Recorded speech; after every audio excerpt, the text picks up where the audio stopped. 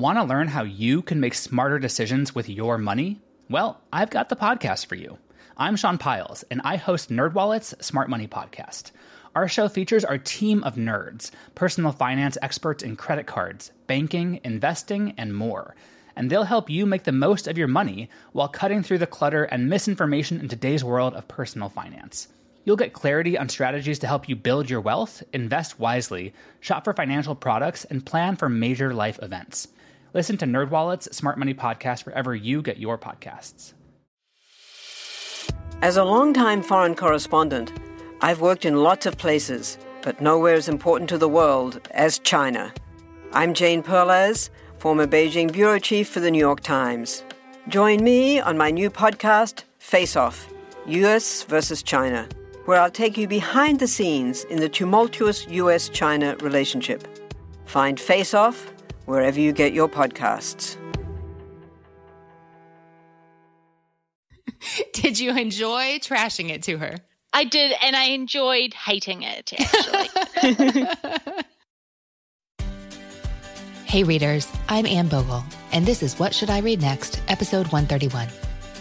Welcome to the show that's dedicated to answering the question that plagues every reader. What should I read next? We don't get bossy on this show. What we will do here is give you the information you need to choose your next read. Every week, we'll talk all things books and reading and do a little literary matchmaking with one guest.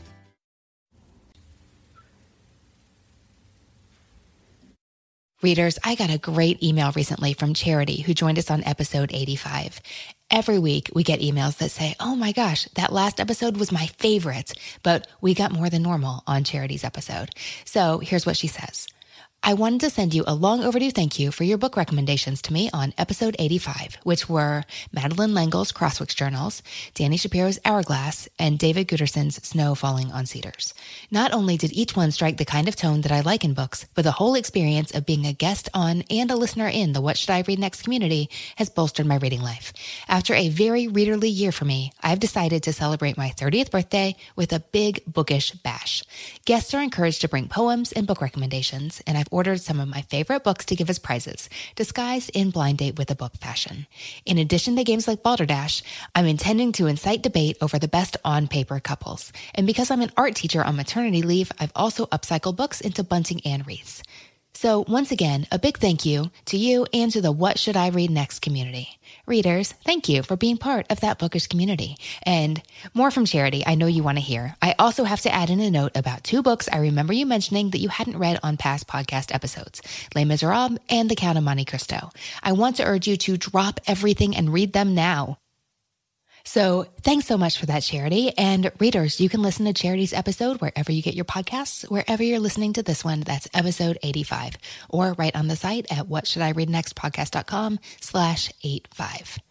Readers, a special summer reading episode is coming your way this month. I'll be talking to bookstore owner and friend Annie Jones about the books we can't wait to read this summer, and we want to hear from you. Go to whatshouldireadnextpodcast.com/talk to leave us a brief message about the one book you can't wait to get your hands on this summer, and you may hear your own voice on the show.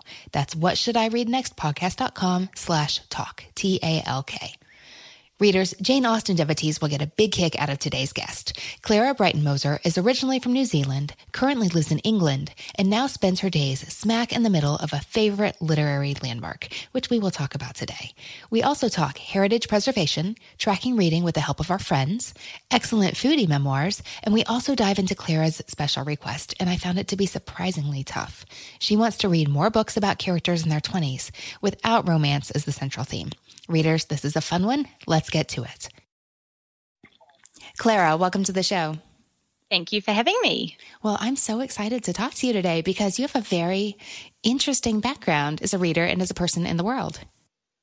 Yes, I suppose so. I'm from New Zealand originally, but I've been living in the UK for close to 2 years now, first in London and then now in Bath. I hope you're a Jane Austen fan. you can't not be and live in Bath, I think. That seems reasonable to me. So what brought you halfway around the world? I sort of just finished my undergraduate in New Zealand and wasn't sure what I was going to do next. But I've always had sort of a pull to Europe. My dad is from Switzerland. And so I decided to move to London about 6 months after I finished my degree. When I first moved over, I spent 3 weeks traveling around England with my mum, and we went to lots of heritage properties and lovely cities. But I just fell in love with Bath instantly. Within 10 minutes, I was proclaiming it as my soul city and that I wanted to live here. I ended up choosing a master's course here in Bath in heritage management. Would you tell me more about that? It's basically a museum studies course, but sort of got a focus on what we understand to be heritage, physical and intangible, and sort of how this changes over time. Is that something you've been interested in for a long time, or is that something that struck you once you were in England? And I would also love to hear your thoughts. So many avid readers I know dream of going to London and to smaller British cities like Bath and seeing all the sites that they know from literature or that they know because they're associated with their favorite authors. I'm thinking that this must be all swirled together somehow. Yes, definitely. I have to pinch myself constantly that I have both lived in London and in Bath.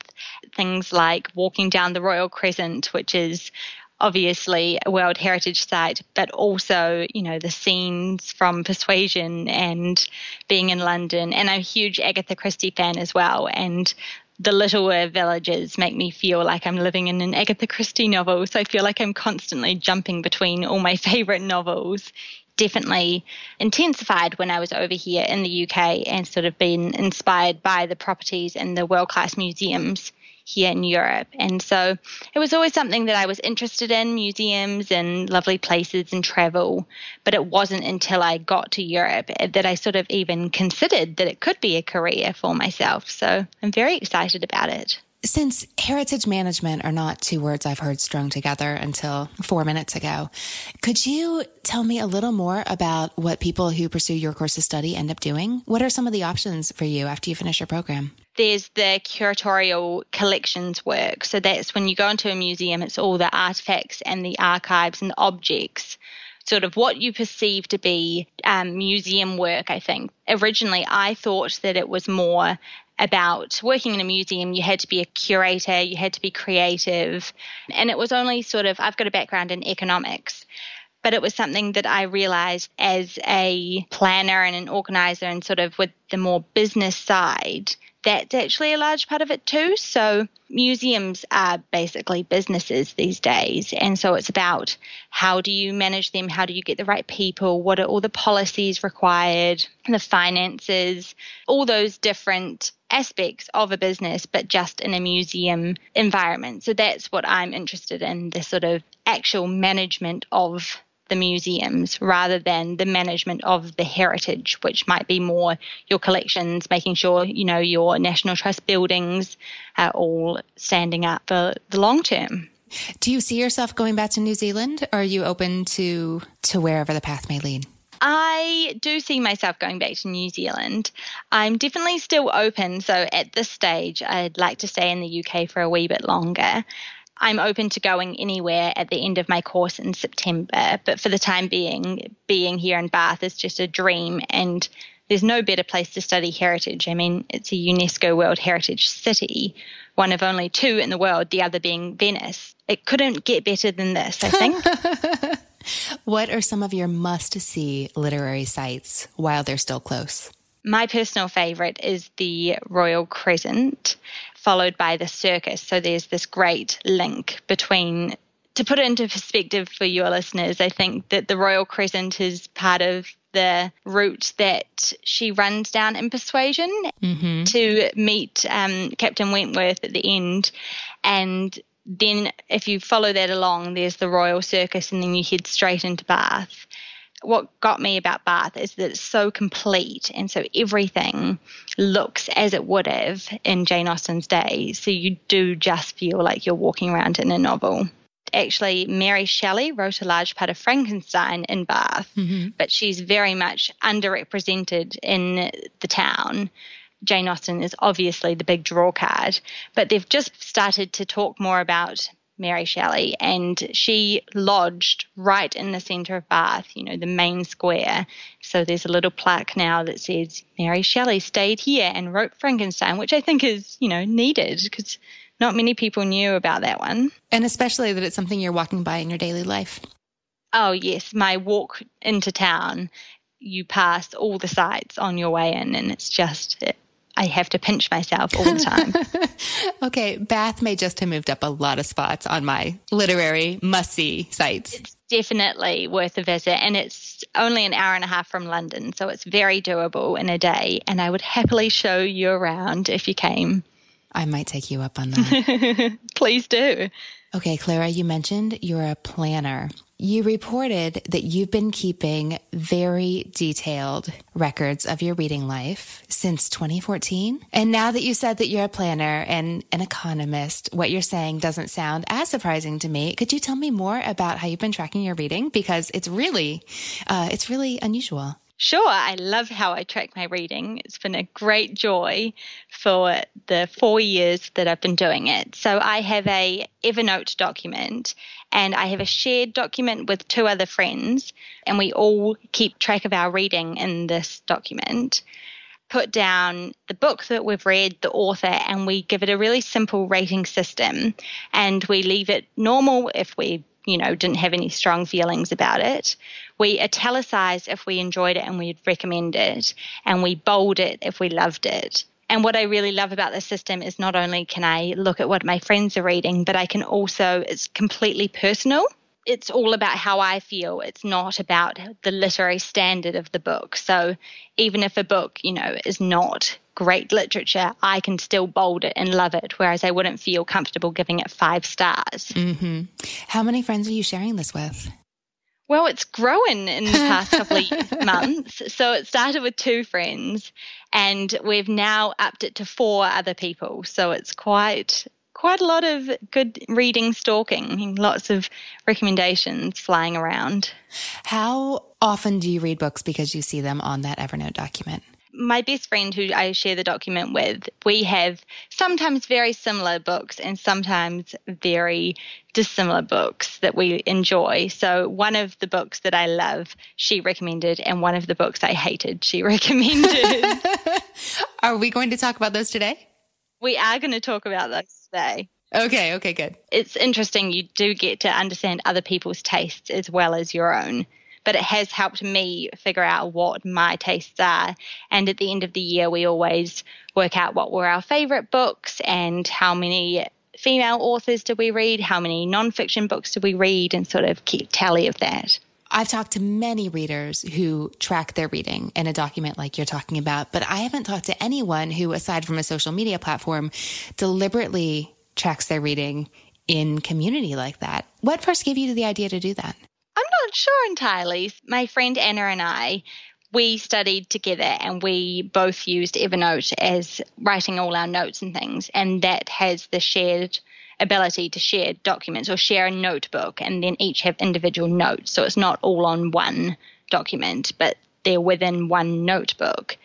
And it just sort of evolved after we talked about reading a lot, as we do, and it's been a great source of joy, like I said, especially now because we all live on other sides of the world. My friend Anna is in the States, Madeline is in New Zealand, and I'm here in England, but we still can see what each other are reading. Although I do feel like the lesser reader sometimes because they both read into the hundreds in their years, and I don't quite reach those heights.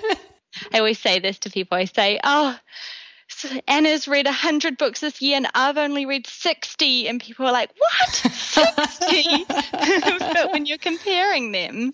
Yeah, there are very few people to whom you'd say that you've only read 60 books. I know. Have to put it in context. So, Clara, it sounds like you've been reading for a very long time. Indeed, yes. Since I had the Babysitters Clubs that was stack that was as tall as I was. I'm glad to hear those were popular in New Zealand as well. Well, I could get them in the charity shops for about 10 cents a copy. And so my mum would always let me go crazy. Now, I've heard from our Australian listeners that books there are quite expensive. Is that true in New Zealand as well? It is true in New Zealand. Almost entirely a library reader, still here in the UK now. Being a student, don't have a lot of money to spend on books, unfortunately. But luckily, my library has access to the whole southwest of England to get its books from. So I always have a very long reservations list. Oh, wow. Yeah, it's amazing. I bet you do. Are you still able to read for your personal pleasure while you are pursuing a degree? I am trying really hard to. I definitely did not read as much when I was at university, and I can see that because my reading doubled the year after I left my undergraduate degree. But I was reading tons. I read up to 2 hours a day each day in London on the commute. And so I am trying to keep that momentum going now that I'm here in Bath. But I'm definitely a supply side reader, so I need to have books that I want to read, or else I can easily go a month without reading anything, which is terrible. Well, I know what that means. That means if you're going to keep reading at the pace you'd like, then you need a long list of good books that you are looking forward to. Indeed, I really do. All right. In that case, are you ready to get into your books? Sure. Okay. Clara, you know how this works. You're going to tell me 3 books you love. One book you already told me you're very comfortable saying that you hated that one. Yes, I am. Can't wait to talk about it. And what you're reading now, and we will talk about what you could read next. All right, let's get into your favorites. So my very first book that I love is My Berlin Kitchen by Louisa Weiss. Sort of a food memoir about the author's life and how she's looking to find where she belongs, I think. And it tells the story between Berlin, where she was born, Italy, where her family's from, America, where her father lived and went to college, and Paris, where she lived for a short period of time. And then she sort of explores the role that food and her cooking blog, The Wednesday Chef, has played on her life. That sounds perfect for you. How did you find that one? Actually, my friend Anna recommended this one to me, and she recommended it right as we were both living in London for the summer, and then she moved to DC and I moved to Bath. She had just read it and said I had to read it. I think I had picked it up previously and gotten 2 pages in and had to return it to the library or something like that.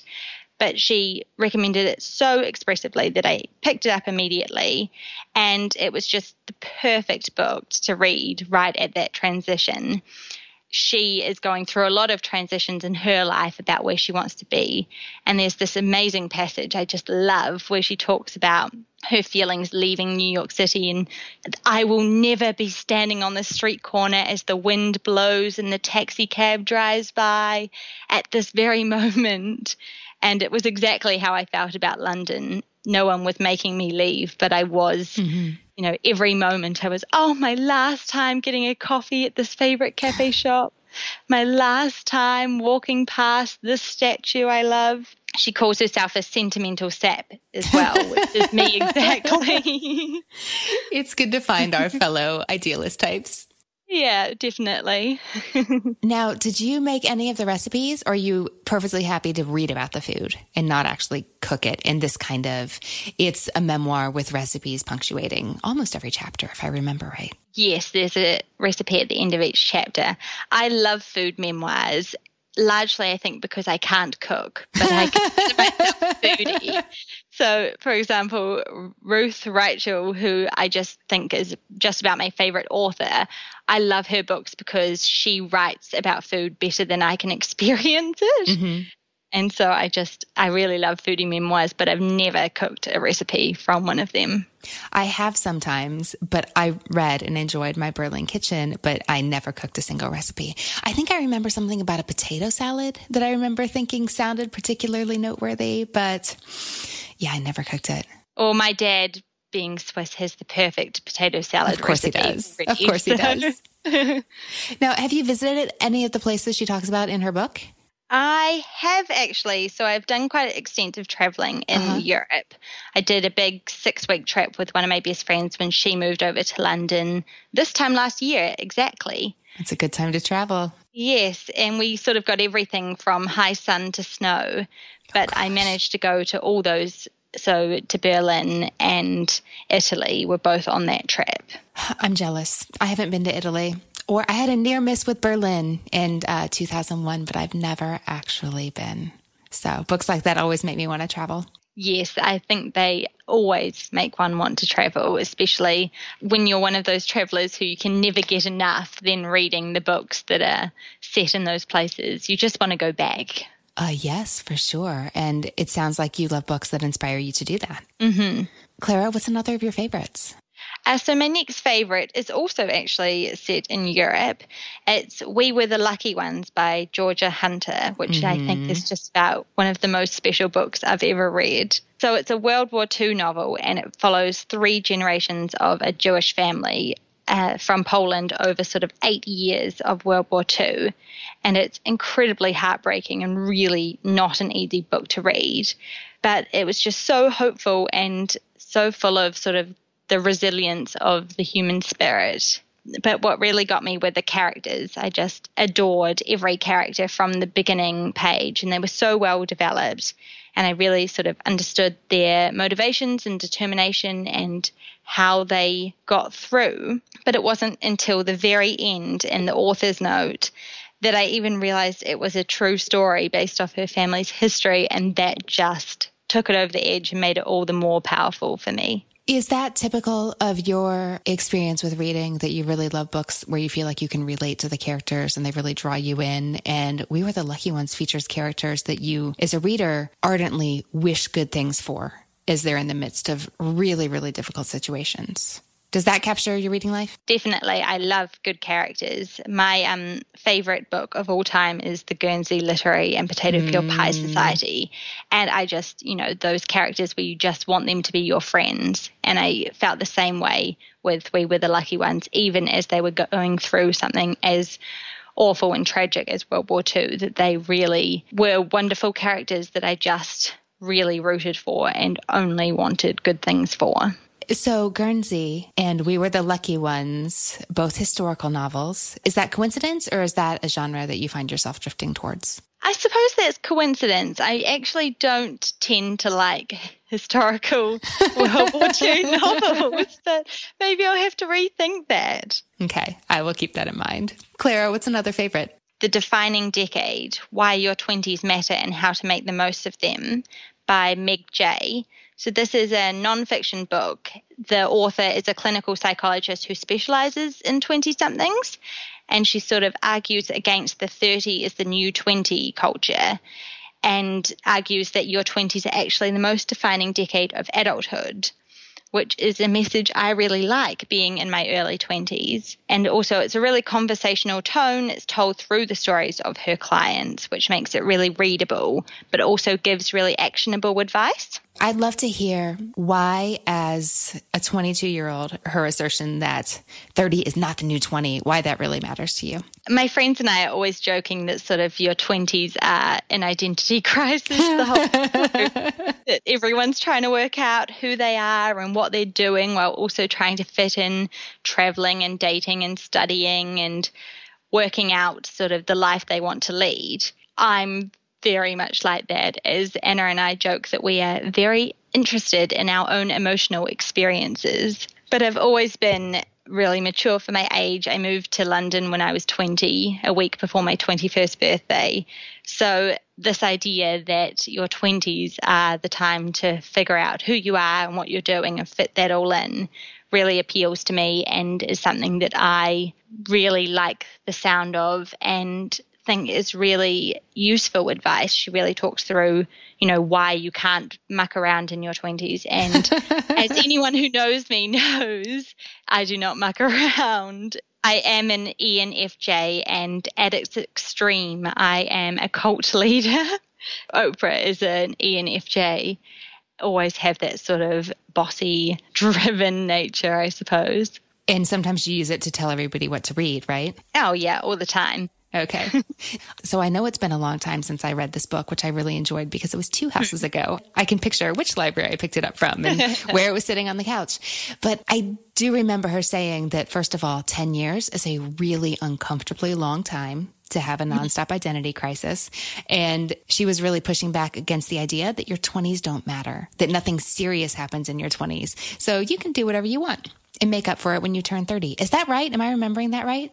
That's exactly right. Yeah, she definitely argues against that culture and that sort of misinformation, she calls it, and that people feel like they can not do anything of significance because their 20s don't matter, and that's an emotional adolescence. But actually, I've found the complete opposite. All the people that I know are sort of overwhelmed by how much they have to fit into their 20s. The idea that that's the time that you have to do all these things, get a degree, travel, start a family, all those things within your 20s, and that's 10 years is quite a daunting amount of time to do that in. But what I really like about this book is that it is really actionable, and she tells it through the stories of her clients who have come in and had their different problems. So it's broken into your social relationships, your emotional personal relationships, work experience, and why now is the time to act on those things rather than leave them for your 30s. Okay, interesting. I'm thinking about how that relates with your other 2 favorites. I'm really looking to read more books with 20-something protagonists. And I feel these books, they are all about sort of establishing a life you want in very different ways. I see the common thread running through these 3 books. I love that request, and I'm really excited to dig into it. Okay, Clara, I've been waiting for this. Tell me about the book you hate. I always struggled with this question. I wasn't sure what I was going to choose until I read Eligible by Curtis Sittenfeld, and I just hated it. Let's start by talking about your feelings about Pride and Prejudice, because it is a modern retelling of sorts. Yes, so it's supposed to be a modern retelling, but I don't think it gets there at all. So Pride and Prejudice is obviously a jewel in English literature. It's my granddad's favourite book. My mum read it to us when we were young. We're very emotionally attached to it, and I've definitely realised that I'm purist, which is, as Gretchen Rubin would say, a good know yourself better question. Pride and Prejudice is so much more than the story it tells. It's about society and how people interact and how we react to people. And this just took the story and added extremes and ridiculous subplot. I just thought, talk about from the sublime to the ridiculous. Have you read any other novels that are part of the Jane Austen project? I actually did read Emma by Alexander McCall Smith, who I love generally, which I did enjoy. Okay. I did enjoy it, but as someone said to me recently when we were discussing this, that was just Emma in a modern setting, whereas Eligible, they tried to do something different and make it a new modern story.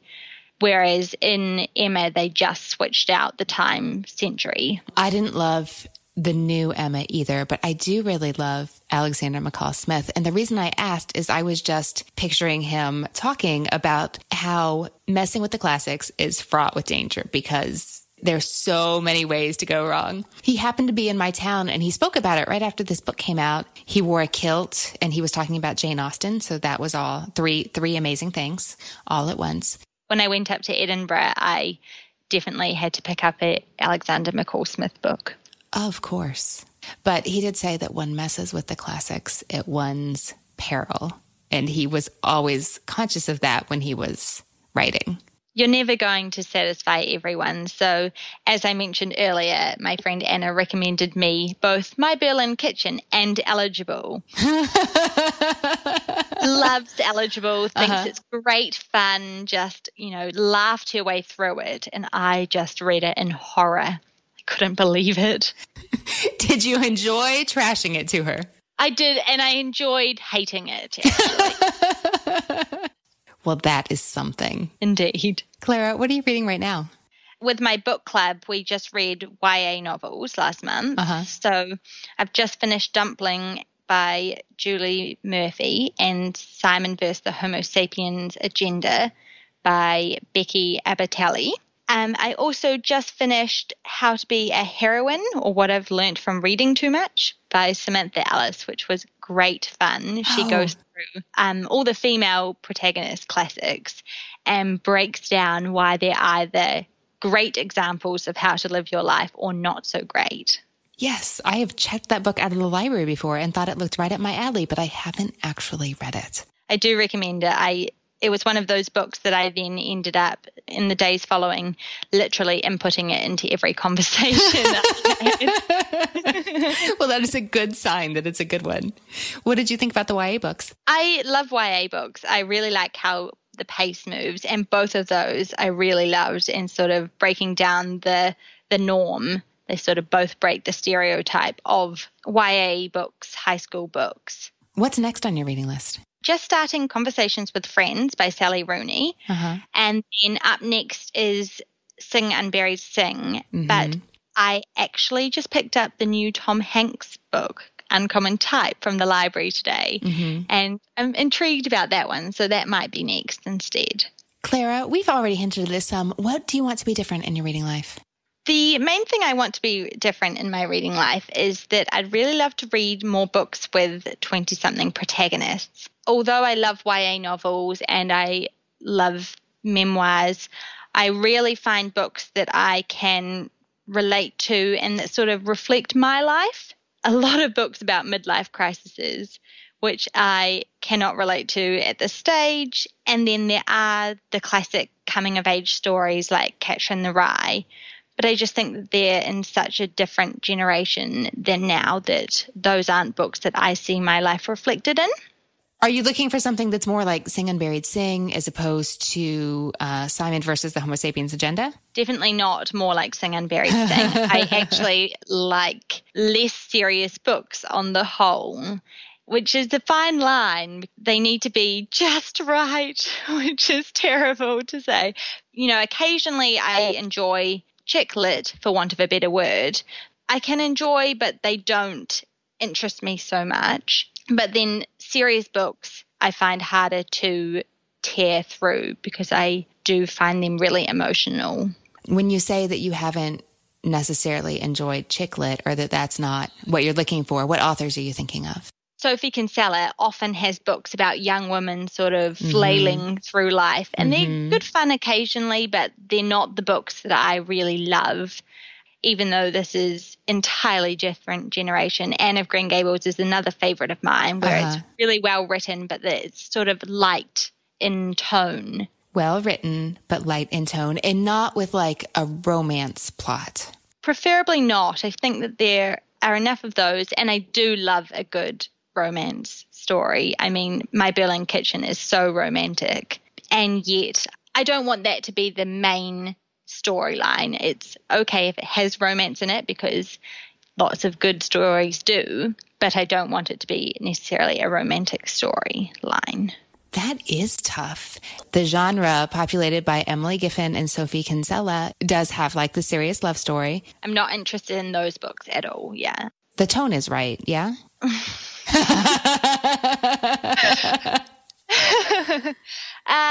Not quite. Those are a little bit fluffy. So I think that things like Rainbow Royale books, she's one of my favorites.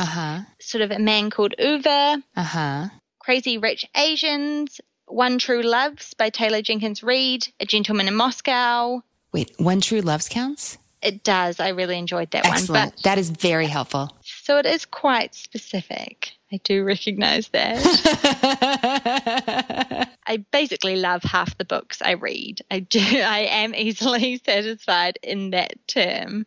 I just find that this particular request, the 20-something protagonist, is something that I have not found a lot of, even though I have looked a lot. Can you tell me a few more books that you didn't enjoy? They don't have to be terrible, but just ones that left you feeling unsatisfied. Well, this is great to look back. So far in 2018, I haven't read a single book like that. But going back... That's amazing. Girl in Between, I didn't like, by Anna Daniels. The Two of Us by Andy Jones. not so keen on. Life After Life by Kate Atkinson, I didn't like. I loved Frederick Backman's A Man Called Uwe, and Britt Marie was here, but I hated Beartown. Today Will Be Different by Maria Semple. I didn't enjoy it all, but I loved Where'd You Go, Bernadette. Here's the thing about novels that we all know, I think, although it took me a long time to be conscious of this. In novels, bad things happen to people, and then we watch them get through it. But I think what we're also looking for you is people who are roughly in your stage of life, intentionally figuring out what they want their life to be like. So I'd like to know what your tolerance level is for terrible things happening to characters that you may come to care about. I like a happy ending. Okay. But I do understand that things have to happen in novels to drive the plot forward. I think that what I'm looking for is not necessarily a simple everything goes okay life, but it's what you draw out of it and the themes that run through it that I'm hoping to find in novels that I can relate to in sort of terms of this, who am I, why am I living overseas, trying to live a big life. But in terms of my levels of hard things happening, like Beartown, I couldn't really get through that. Whereas something like We Were the Lucky Ones, I did enjoy regardless. And All My Puny Sorrows, I really grew to love those characters, even though that was a really hard book about suicide. Mm-hmm. So I think that if I care enough about a character, I'm happy to go through hard things with them. All right, Clara, this is tough, but I think I have a couple of books in mind for you, so let's dive in. Starting with the easy stuff that you specifically didn't ask for, have you read A Homemade Life by Molly Weisenberg? It has been on my radar as a foodie memoir, but I've never actually picked it up for some reason. I think it could be a good one for you. And it is a memoir, but it's very story-driven. And I like it because it has so many of the elements you're looking for. So what happens is Molly is in her 20s. She's in Seattle. Her dad dies. The beginning of this book is so sad because she's very close to her father and she's losing him. So after he dies, she's not quite sure what to do with her life. She was, I think she was in graduate school at the time of his death, but she just felt like she couldn't go back and resume her life as it was. So she went to Paris. This book has so many similarities with My Berlin Kitchen, but they do not at all feel like, oh, this is the same book in a different setting. It doesn't feel like that at all. They're very different stories. But she goes to Paris and she figures out how to remake her life that her father is no longer in, and what she wants from it and what she needs from it and what kind of relationship she needs in it, in order to create a life that makes her happy, but also feels like it has meaning to her. So there's travel and cooking and brainstorming and career exploration. I think it checks a lot of your boxes, and it's a lot of fun to read once you get through the really, really sad part. If I can put on my ENFJ hat, it sounds perfect for you. Please pick this up immediately. Perfect. Okay, it's going straight on the library reservation list. Okay, now the harder stuff. Have you heard of the new Meg Wolitzer book, The Female Persuasion? That's getting tons of press in the U.S. right now. It just came out late April. I've seen it on Instagram, but not in real life yet. Well, it's got a really snazzy, eye-catching cover. Love a good cover. Very important. Now, let me start by saying I'm not sure that this is perfect for you, but also this might be perfect for you. So this is a big fat book, really distinctive cover. It's about 450 pages, so it's substantial. It's more than an inch thick. But I like this book because it's about primarily a woman. Her name is Greer. In a lot of ways, Greer sounds like you, a very hard worker, very disciplined, very organized. She was described as a rocket ship, like someone who was destined for success, who knew what she wanted and was going to go get it. And she gets into some Ivy League school, but that doesn't end up happening for reasons that come out in the book that are really funny and also really, really sad. She goes to college and she has this interaction when she's there with this well-known revered fictional feminist. And so that association impacts what she wants to do with her life. So through the book, we see her graduate college, meet this woman who becomes a mentor, who becomes so important to her, make a plan for her life, pursue it with varying degrees of success, make and change friends. She betrays a friend along the way. She has romantic relationships that go sometimes very, very badly and sometimes better. She's a woman figuring it out. The reason I'm not so sure about this for you is because it's messy. That's okay. I can do messy. Prefer less messy, but I can do messy because the rest of it sounds fantastic. It sounds perfect in a lot of ways. She is figuring it out in a very proactive 20-something way. Like Meg J would say, like, yes, she is trying. So she's not just blowing it off until her 30th birthday. I will say for readers listening, if you're thinking, oh, that sounds like it might be for me, that it's not an easy book and there are triggers. It's not terribly graphic, as I recall, but I don't know that this would have been a book I was comfortable reading if it were to have come out when I was 18. Also, I'm really not a prude, I don't think. I'm a bit of a prude. She uses a word a couple of times that makes me really uncomfortable, but I understand why she does it. And that does help me a lot, like understanding why authors made the choices they did. I don't want to tell you too much about where it ends, but it doesn't end in disaster. I will say that. For a change of pace, I'm wondering about Someday, Maybe by Lauren Graham. Is this a book you're familiar with? I recognize the title, but I have never read.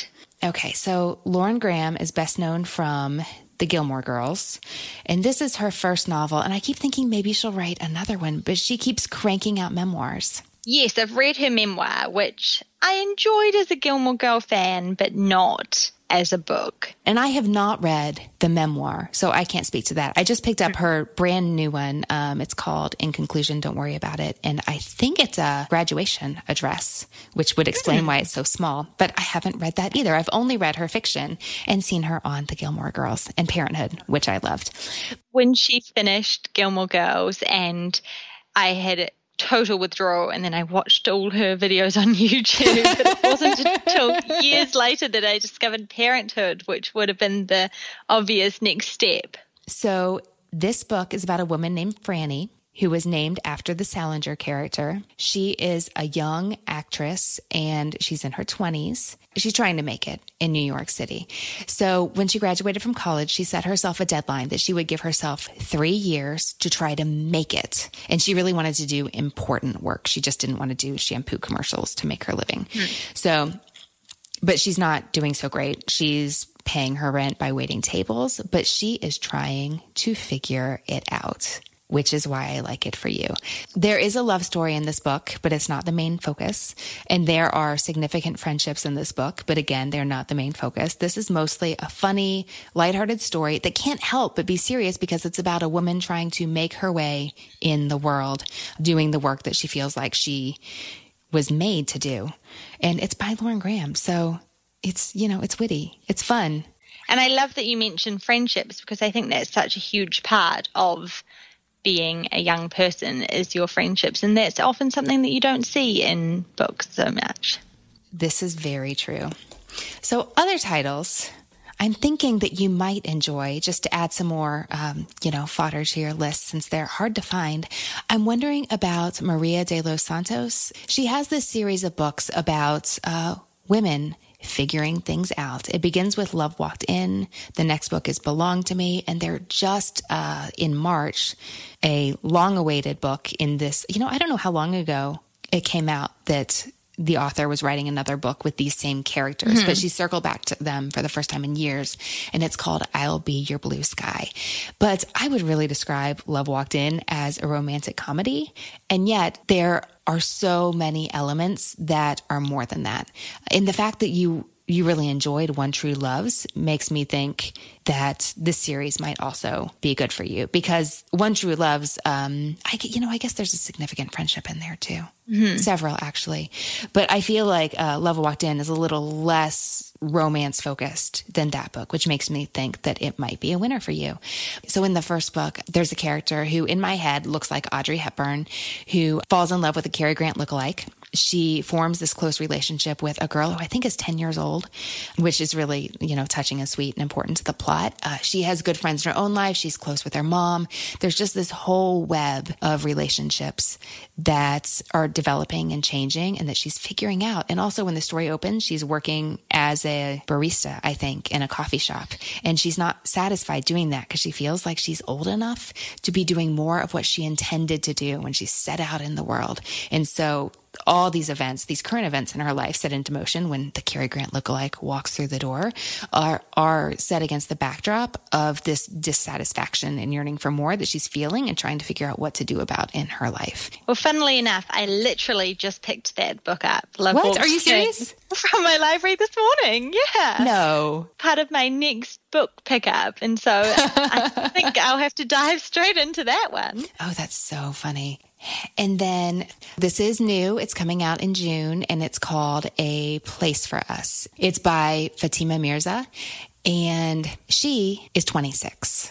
Author. Yes, the author is 26. Oh, great. And if you're trying to write compelling 20-something characters, surely that can't hurt. This is a story about family relationships over the course of, I'd say 30 years, maybe longer. So the story is focused on 3 siblings. There's 2 daughters, the oldest of whom sounds a lot like you. Her name is Hadia, and her younger sister. And then the baby of the family is a boy. His name is Amar. He is loved by everyone. He has the personality where you just can't help loving him, even if he is behaving badly. So this family is Muslim. They're from India. They live in California, and it unfolds between 1990-ish to approximately the present day. But it opens with Hadia's wedding, and her brother has come back, and no one was sure if he would come back. Or as a reader, you're like, who is this person? Where has he been? Why is this a big deal? So over the course of the novel, you find out why it's been a big deal, and you go back and forth in time, and you hear all about this family's web of relationships involving them and some of their family members. And the title, it's A Place for Us, and it comes from West Side Story, the musical.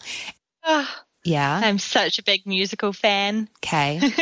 Reading this book made me want to watch the musical immediately. I haven't done it yet because I just finished it over the weekend, but I intend to soon. So West Side Story is about, well, in part, it's about a forbidden love, and so is this book. I will just say that the author writes so powerfully about relationships, brothers and sisters, mothers and children, fathers and children, the parents themselves, neighbors in the community, the people we choose to love. Arranged marriage is a big theme in this book as well. And it's one of the reasons that this relationship that causes so much angst for everyone involved was forbidden, because it was not arranged and perhaps could never have been. This is kind of a quiet story in that it does not move at the pace of YA books, but it does move along. And I just kept turning the pages because I needed to know what happened to these characters that I cared about so much. And then at the end of the story, you find out what happened after the wedding. And I think the way she writes about love and regret is so spot on. I love it when authors can make relationships on the page seem real. And when I can say like, oh my gosh, yes, I see that. Or I hope I never see that in my own life, but I can imagine, like, what can I learn from these characters so that I don't end up like this because this is breaking my heart. I love it when an author can do that. I love that too, definitely. Okay.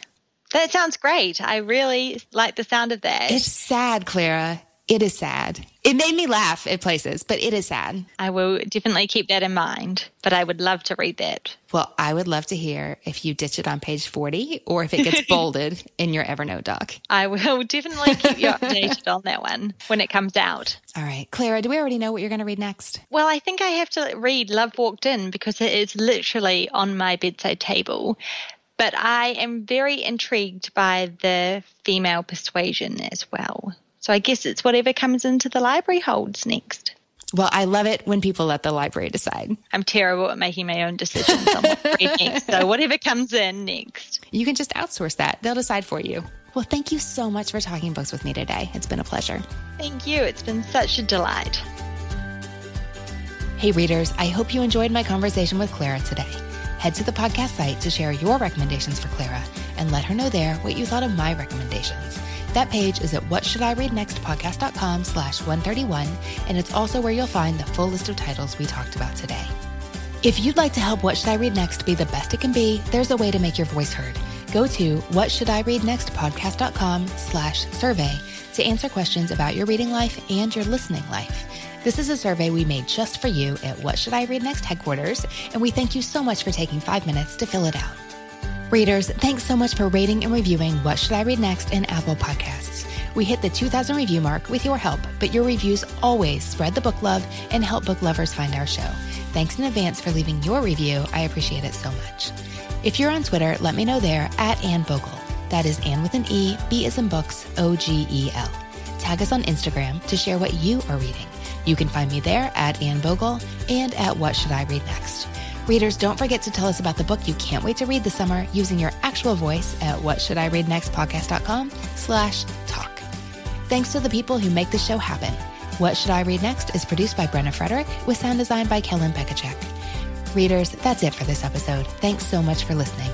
And as Rainer Maria Rilke said, how good it is to be among people who are reading. Happy reading, everyone.